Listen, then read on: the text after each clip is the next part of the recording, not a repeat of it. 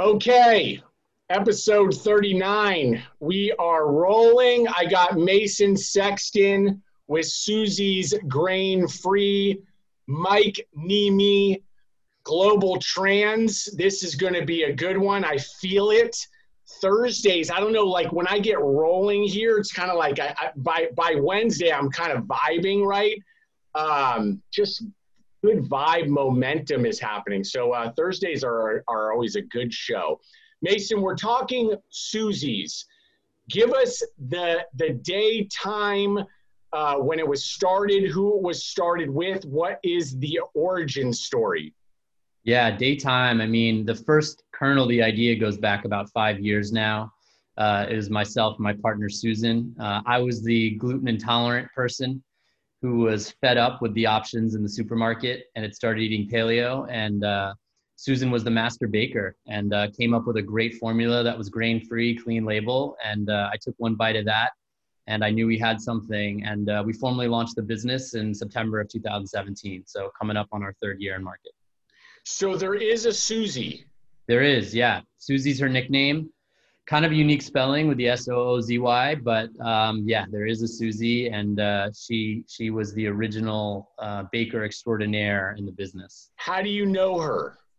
Well, originally we were a couple, and then we were no longer a couple, but kept running the business. So basically, you were a couple, started a business, then didn't become a couple because you started the business. I would never put it that way, but I will say certainly starting a business, as I know you know, comes with a lot of different trials and tribulations. So yeah, you know, we have a fantastic partnership now, a great friendship, and really both enjoying seeing the business grow together. That's I like that actually, and that shows that you both have good character because it is already hard to do, right? Starting a business, doing it with somebody that you might be in a relationship with or not, and then continuing to, if you aren't, it shows good character. So I'll leave you with that one. Thank you for that. As far as 17, so you guys, she's baking. Is she doing that in a kitchen? And then how quickly did you start moving that maybe into a commercial kitchen? Yeah, great question. So at the time, she was actually working on Wall Street, and she would bake to de-stress. And that predated 2017 was the official launch, but we were working on this 2-3 years before then, just in the kitchen, doing a lot of different runs, started talking to people in the industry about what would it take to take this recipe from the kitchen and make it into a big batch formula that was something to be commercially viable in a manufacturing facility. And so as most food CPG entrepreneurs know, that is a really big step. We were very fortunate from the standpoint of we bypassed that, commissary kitchen, communal kitchen sort of piece and went right to one of the highest volume manufacturers for what we were doing in all of North America. And ordinarily a company like that wouldn't want to have anything to do with a startup, but I harassed them in a friendly way over the course of about 2 months and ultimately opened their door and then we were off. Yeah. Let's talk co-packing for a second, since you just touched on that. For those that are getting into this, because that's what this is about value add, right? Those that are watching and maybe are in CPG or want to get in, the co-packing piece is such an important piece. Yeah. Especially if you do get into the volumes. Massive, yeah. Walk us through the steps of approaching the co-packer, and what do you think were the things that you provided them that allowed them to say, yes, let's let them in the doors? Yeah, it's a great question. And this is obviously one of the early pain points for a food entrepreneur. So, if you think about any type of manufacturing facility, the notion of working with a startup is usually one of their worst nightmares, right? Because these facilities, at least the high volume ones, and those are generally the ones you want to work with if you can, they want to have big runs, big production, allotments. And with a startup, any company, whether it's a startup or a big company, there's always a lot of setup costs. There's always a lot of time. And so the tough part with working with a typical size co-packer is they know they're going to invest a lot of time and what's ultimately money with you, and how big are the orders going to be day one. Every food entrepreneur believes that, trust us, over time, this thing's going to scale, it's going to be massive, et cetera. But they got to take that ride with you. So it's really hard. I don't think there's any magic bullet there. I wish there were. Like everything, in this business and most business in general, it's relationship based. And at some point, it's somebody taking a chance on you and your vision. And I think we were lucky. We had a very strong early advisor that had some cred in the industry. And I think that showed that, okay, if this person is willing to back, these two younger food entrepreneurs, there's probably something here, or at least this is legitimate. And, with what we were doing, kind of going this clean label, grain-free paleo baked goods route early on, it was quite innovative. And so I think it was a combination of the relationship and just, showing that we do have credibility with what we're trying to do. And then also the innovative aspects of the product, which is to say that this co-packer already had a lot of white label product in market. And so they understood that some of the trends were going in our direction. So they did have that same vision. So it was a number of those things that line up. I know I left out the most important part, capacity. So you can approach the co-packer the best idea in the world. If they don't have capacity, that's going to be tricky. And in our case, it's even trickier because we're not just a typical run-of-the-mill conventional product. We're certified gluten-free, grain-free, no dairy, soy, or peanuts. So now you got to find a facility that's willing to adhere to all those specifications. And that starts to become a very small country, when you start looking for those. So yeah, huge, piece for us that we were very fortunate to solve pretty early in the business with a fantastic co-packer. I often say one of the things that you should have, if you didn't have already, that's a big value add, is a sales approach, or you're cut with something as a salesperson when you're starting a company. Yeah. Because you are going to get into a time and a place in the business that you are going to need something. And Sure. It's all the time. You're always selling. I say it over and over again. I say this, you're always selling. And one of the big sales pitches is when it's time to talk to a co-packer.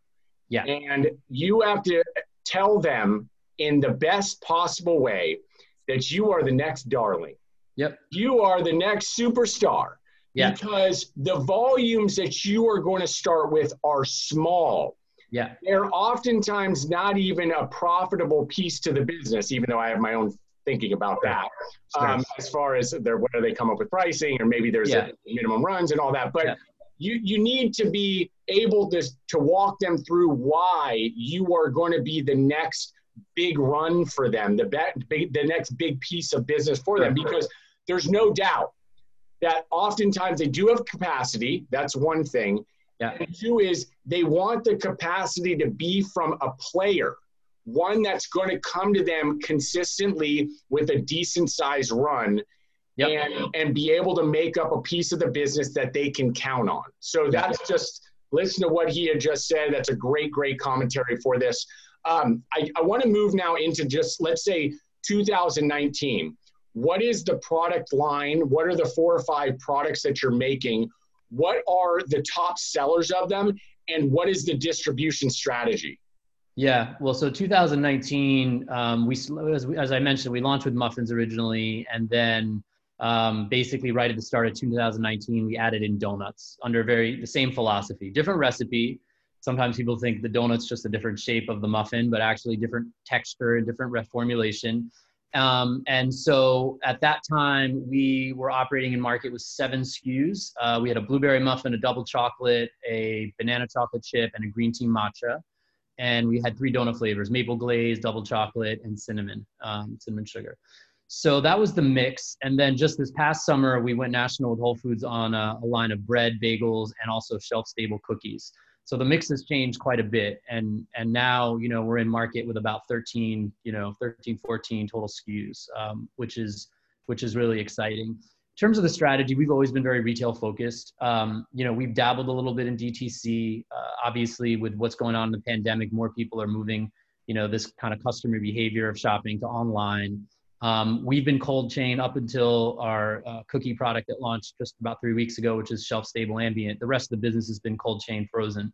So that is pretty challenging from a DTC standpoint. Unit economics just, need some massaging. So we've been dabbling in it. We're getting better. We're getting more proficient. And I think as our products mix grows, we'll be able to offer the consumer online a better value prop. But to date, the strategy has been about retail. Obviously, we believe we're building the ultimate natural baked goods brand, a label that has ingredients that, are sort of beyond reproach.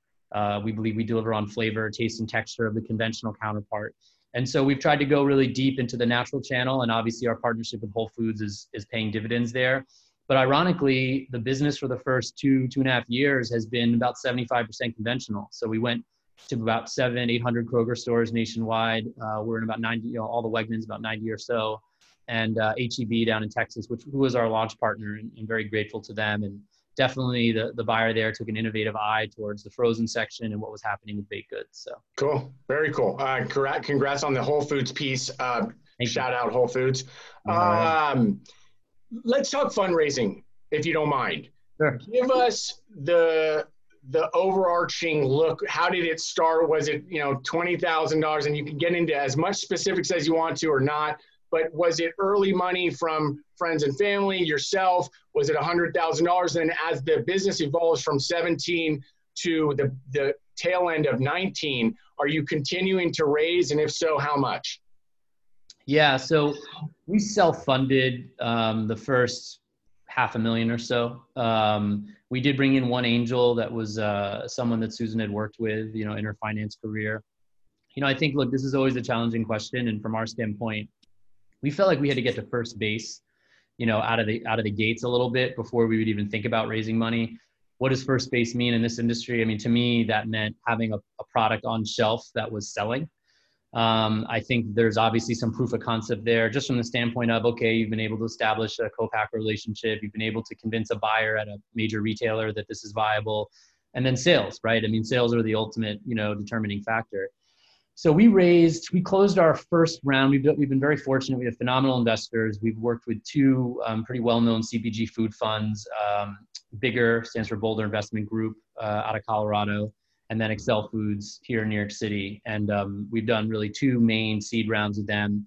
We did our first round, I'd say about 8 months that we closed on after we had launched. And we did $1.75 million for each of those rounds. And so, we were thinking about doing another raise coming into COVID. And obviously that changed everybody's plans from a number of standpoints, and fundraising being one of them. So we were able to do a small internal round to make sure that our balance sheet's strong to get through this period, and we can fulfill all the orders we need for these national Whole Foods launches. We continue to talk to a few folks. We're not in, I'd say, an active fundraising mode. But one of the things that's really important to Susan and myself is just making sure we put together the right group of investors who believe in the product, believe in the mission and the vision of what we're trying to accomplish. So, we've been fortunate again to work with great people, and very excited to continue to have some of these conversations with potentially new entities. So. Yeah, great answer. As I often say, and I am pretty consistent with this is not an inexpensive business. No, it's not. And you need more money than you think you need. Yeah. And it's oftentimes 3, 4, 5, 10 times more than you think. And so COVID doesn't help. There's so much pay to play too, that's what's the problem. It's a lot of pay to play. There are specific retailers. Again, this is a whole separate episode, but we like diving into pieces of it. So again, people hear it and they understand it and they realize he's just talking with transparency, right? Mason's giving this is real life stuff. Yeah. And there's a lot of pay to play, whereas there's slotting. And then when you just get into trade spends alone, it's not just because you need to get into a promotional piece of the business, which is good. It's how to move units. It's how to get trial from customers, but all of that adds up. Yeah. And it doesn't matter if you have a team of 2 or a team of 20, whereas you're trying to keep your expenses low. Sure. Just the activity, the act of moving your product from your warehouse to the shelf to the customer's house is transactional. There's a lot happening. So keep that in mind, folks. Keep that in mind. Now, COVID, that little thing we call COVID, has happened. And we are now in August. It's going to be September soon. People don't realize it's been like close to 6 months. Yeah, crazy. Let's stop it, please. And let it all open back up. Open up. Open up. Let's go. Sorry, rant. Anyway, what are you doing specifically now, August, September, for the business to prepare yourself for not only what's been happening, but what we really see is kind of the lay of the land for the next 12, 18, 24 months? Yeah, I mean, obviously, great question, very top of mind for most food entrepreneurs these days. You know, a lot of the things, like everyone else, that had been at our disposal, obvious things like demos and things you could do in stores, has basically been taken off the table for the rest of this year, essentially. You know, some retailers are starting back up in a small way, but there's a pretty big backlog. So that's a game changer for us. You know, we have to think outside the box like everyone else. And I think for us, it's been uniquely challenging because, you know, yes, we've worked with some fantastic retailers like Wegmans, Kroger, obviously Whole Foods in the Northeast, but going national with Whole Foods is a different footprint for the business. And so the challenge for us of introducing a brand new brand, you know, to people in different parts of the country in basically what's been almost peak COVID has been a unique challenge. And so for us, what we've tried to do, of course, is put more into digital. And digital marketing is a very broad way to put it. There's a lot of things within that, you know. Obviously for us, our Instagram feed is a big, you know, channel where we can activate a lot of potential customers and really let our community know what we're doing, and a number of different initiatives around that. And we've certainly tried to get into more couponing, but a lot of this involves boots on the ground now. I mean, you have your, you know, services like Ibotta, which certainly help, but it's just been a kind of a rethinking and a reshaping of our marketing plan for the end of this year. So all this begs the question then, okay, well, when does the world return back to normal? Nobody really knows, you know, and I think a lot of us, like you said, are sort of ready to get back to normalcy, certainly, you know, in store, for a number of reasons. Our hope is that by sometime in the spring of 2021, we're there, and we can start going back to some of the things that work really well for us. And again, demos are an obvious one. Demos don't work for all companies the same way. That's an important point. And for us, they've worked incredibly well because we have the impact of when a customer tries the product that they think is healthy, and it is, but they think is healthier than the alternative. Oh, it's grain-free, or it's paleo, or it's keto-friendly. All of a sudden they have that, oh, wow moment after they take a bite and they say, this is really good. That's a very crucial step for us. It isn't for every company, and with all due respect, not everyone's product, you know, tastes great. You know, some people are going for a more functional, you know, benefit. So, you know, we've done what we can given these constraints, and we have tried to think outside the box and just put a lot more effort into the digital, you know, channel. Good stuff. I say this when I receive the type of answers and the way you're articulating them. To some of the guests, you've got your stuff together. You're communicating well. You know your stuff. I get it, and it's why you're going to be cruising on this path, you know, to success. You know, again, it's a long road, right? We know it's a long road, and you got to be prepared to go to war here for a long time. Yep. I threw up this info. Everybody should check that out after the show. Go to their website, check it out. Mike. What's up, bro? What's up, bro? Okay. Living the dream. Living the dream. This one I'm going to set up a little differently. It's Global Trans. I know Mike. He moves some stuff for us. He's unique in the freight services business because he's on LinkedIn. If you aren't watching him, he's giving what I believe is a lot of value add, whether or not you're working with him or not. I just think he's giving out real information specifically to CPG founders, which I think is great. You're kind of going after a specific niche, which is smart. And you should just read some of them. And again, if you're using them or not, I think that's the best part is he's just saying, here's some information. By the way, if your freight contact, right, your freight partner isn't giving you these details, take a look at this. Mike, what do you think? I'm setting this up a little bit differently because I already gave it. He's in the freight business, and it's big, it's wide. What do you think are a couple things that CPG companies are missing or don't know about transportation services? I mean, a lot. So, I mean, not every 3PL. So, like I said, Global Trans is a 3PL. I think that, you know, some of the challenges I see are they're utilizing, a mixture of different 3PLs, right? as well as carriers direct, which is diluting their buying power. I mean, we can argue, you can do this, you can do that, but at the end of the day, we have the volume. We already have all the carriers that you're using plus some. Why not just maximize that under one roof, right? So then you flip into, warehousing, distribution. Most emerging brands are having to pay for a warehouse location, right? Well, we can give you warehousing. Again, we're not asset-based, but we have, multiple different partnerships with warehousing across the country. So you can bundle that. And then technology. You might not need it yet, but you're eventually going to need it, and it's expensive, right? So what I'll see is, companies will go out and get a transportation management system. They'll be paying a ton of money, but yet they're not really utilizing it to its full potential, right? Because again, you guys have so many different hats to wear, whatever it may be. So I think that what they're missing is focus on, one 3PL, work with one 3PL for everything. Whether you need all of it now or down the line, it's always good to get on it on the front end versus, I walk into companies that are $50 million and it's a lot harder. So no, that's the biggest. Yeah. That's a good answer. A lot of the times too, and I bet you run. Can I say one thing too? Yeah.